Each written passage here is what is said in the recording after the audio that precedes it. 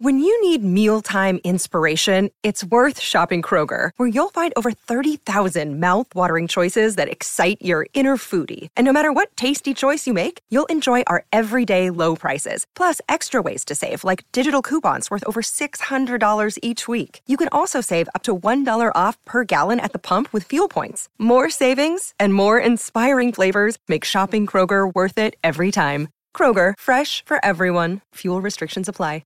Another day is here, and you're ready for it. What to wear? Check. Breakfast, lunch, and dinner? Check. Planning for what's next and how to save for it?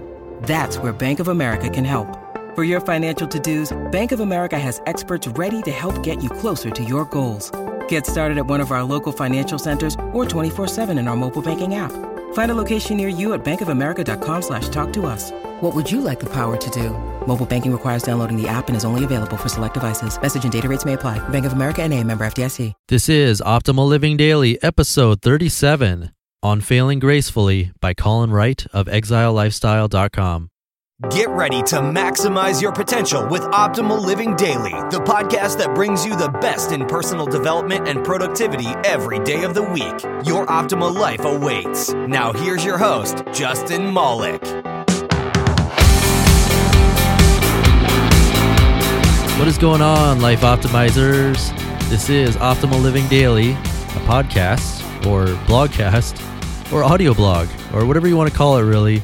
Also known as the OLD podcast, or the Old Podcast, and that makes you an oldie. Anyway, I'm excited for today because I have a new author to share with you, and the post today comes from Colin Wright, who is basically running his life as an experiment. If you don't know who he is, the very short version, the first paragraph of his About page really, is that he's a professional author and international speaker who founded a publishing company. And this is where it starts getting crazy. He also travels full-time, moving to a new country every 4 months or so, and the country is determined by the votes of his readers on his blog. Seriously, so do check him out, and you can read his full story on his site and also read more of his blog posts on ExileLifestyle.com. And thank you, Colin, for letting me read some of your work here on Optimal Living Daily. Now, I've been going ad-free on this podcast for the last few episodes, and I'm okay with that. Even though this is a pretty big expense for me in both time and money, I know that ads are annoying, so I'm trying to go without them for as long as possible. So all I ask to help support the show is to come visit me at oldpodcast.com and join the weekly newsletter to get your free gifts, and I'll tell you a little more about that at the end of the show. For now, let's start optimizing your life. On Failing Gracefully by Colin Wright of ExileLifestyle.com. I remember my first day of Ultimate Frisbee practice. There was a lot of catch to be played, running to be done, stretches to be learned, and ideals to be ingrained. On such ideal I still maintain until today because I've found it to be incredibly useful in nearly every situation I've thought to use it in. The ideal is this. In Ultimate Frisbee, you always chase the disc. It doesn't matter if that thing is 30 feet in the air and cruising way too fast for you to catch and already out of bounds. Because of the floaty, finicky properties of a Frisbee, there's still a chance that the disc will catch a burst of wind and fly back at you, slow down enough for you to get under it, or maybe you'll be fast enough to catch it regardless. Whatever the case, you don't stop just because defeat seems inevitable. And since I started applying that same guideline to all aspects of my life, I've learned a lot that I wouldn't have otherwise, achieved many victories that I would have walked away from, and had a lot of fun that I would have missed out on. Consider that with every failure, you grow as a person, and much faster than you would with a success. Winning is easy compared to losing and learning. It takes humility and grace to be able to look at the broken remnants of your plans on the ground and think, wow, I sure learned a lot here today. Nice. Let me share with you a particularly mortifying moment in my personal history. In college, I started and operated a culture magazine called STEM. I planned the whole thing out with a friend and colleague who I had worked on another magazine with, but after all the planning on ad selling and blood and sweat and tears, she had to pull out before the first issue hit the presses. She worked for a local newspaper, and they threatened to fire her if she took part. Setback and a half. I worked extra hard to get that first issue out, the first ad sold, and to set up and run the celebratory first issue event, STEM 1. Long story short, the first issue had a lukewarm reception, but the Stim 1 event was a huge success. Hundreds of people showed up, the bands all had a good time, it was a combination concert and fashion show, and we were even able to pay the bands more than we initially thought. I was on cloud 9. I'm thinking, this is easy. What's all the fuss about? Enter Stim 2. The second event for Stim was to be a Rock the Vote event, and even grander than the first. We got permission to set up in the center of downtown. We got the licenses, the paperwork filled out, the right hands greased, and the right bands signed up. The school was behind us, and several clubs contributed their time and money and prestige to the project. It was going to be big. Then on the big day, rain. Lots and lots of rain.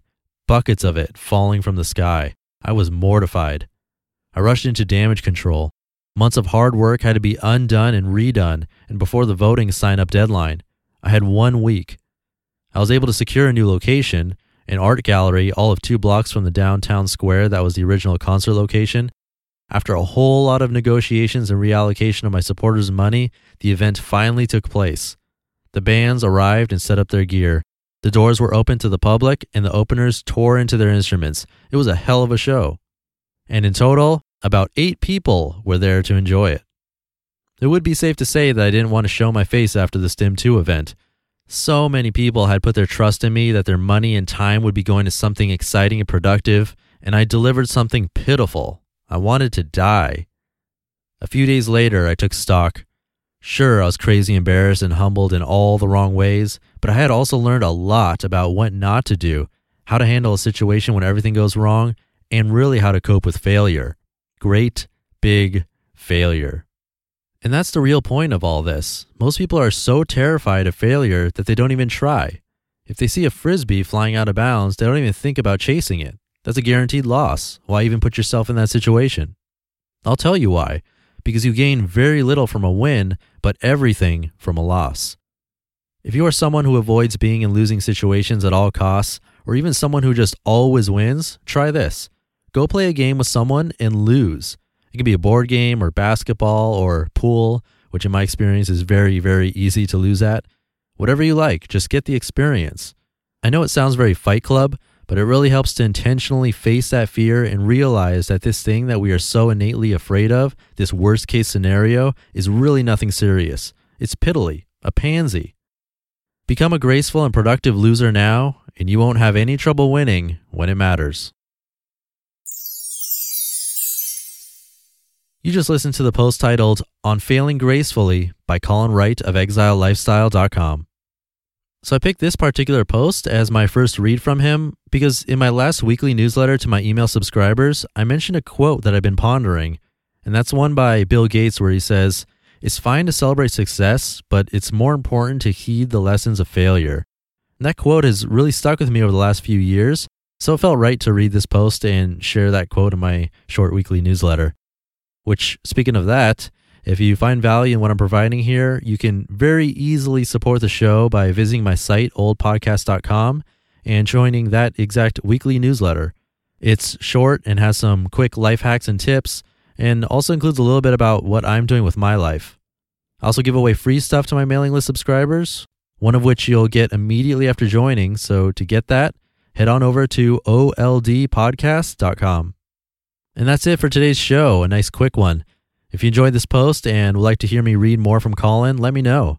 Or better yet, let us both know on Twitter. My handle is @oldpodcast, and Colin's is @ColinIsMyName. So that's it for today. Thank you for listening, and keep up the optimizing. You've been listening to Optimal Living Daily. Be sure to hit the subscribe button to stay up to date on each new episode and head to oldpodcast.com. That's OLDpodcast.com for a free gift as well as more actionable tips and resources to help you maximize your potential. Thanks for joining us, and remember, your optimal life awaits.